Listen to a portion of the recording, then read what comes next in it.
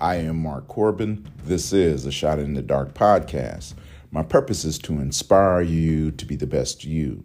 This is podcast number 5. I have a quote from Uwe that I want to share with you. I'll read it to you now. The goal is to grow so strong on the inside that nothing on the outside can affect your inner wellness without your conscious permission. I'll read it to you again. The goal is to grow so strong on the inside that nothing on the outside can affect your inner wellness without your conscious permission. Each and every day, you must not only build the muscle of your body, but you must work equally as hard to build your inner being. You must encourage yourself to be strong. You must encourage yourself to be resilient.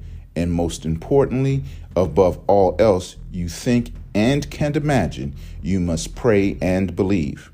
The man or woman who prays and believes will always be victorious. Let's add some scripture. Matthew chapter 21, verse 22. And whatever you ask in prayer, you will receive if you have faith. I am Mark Corbin. This is a Shot in the Dark podcast. It's time to grow.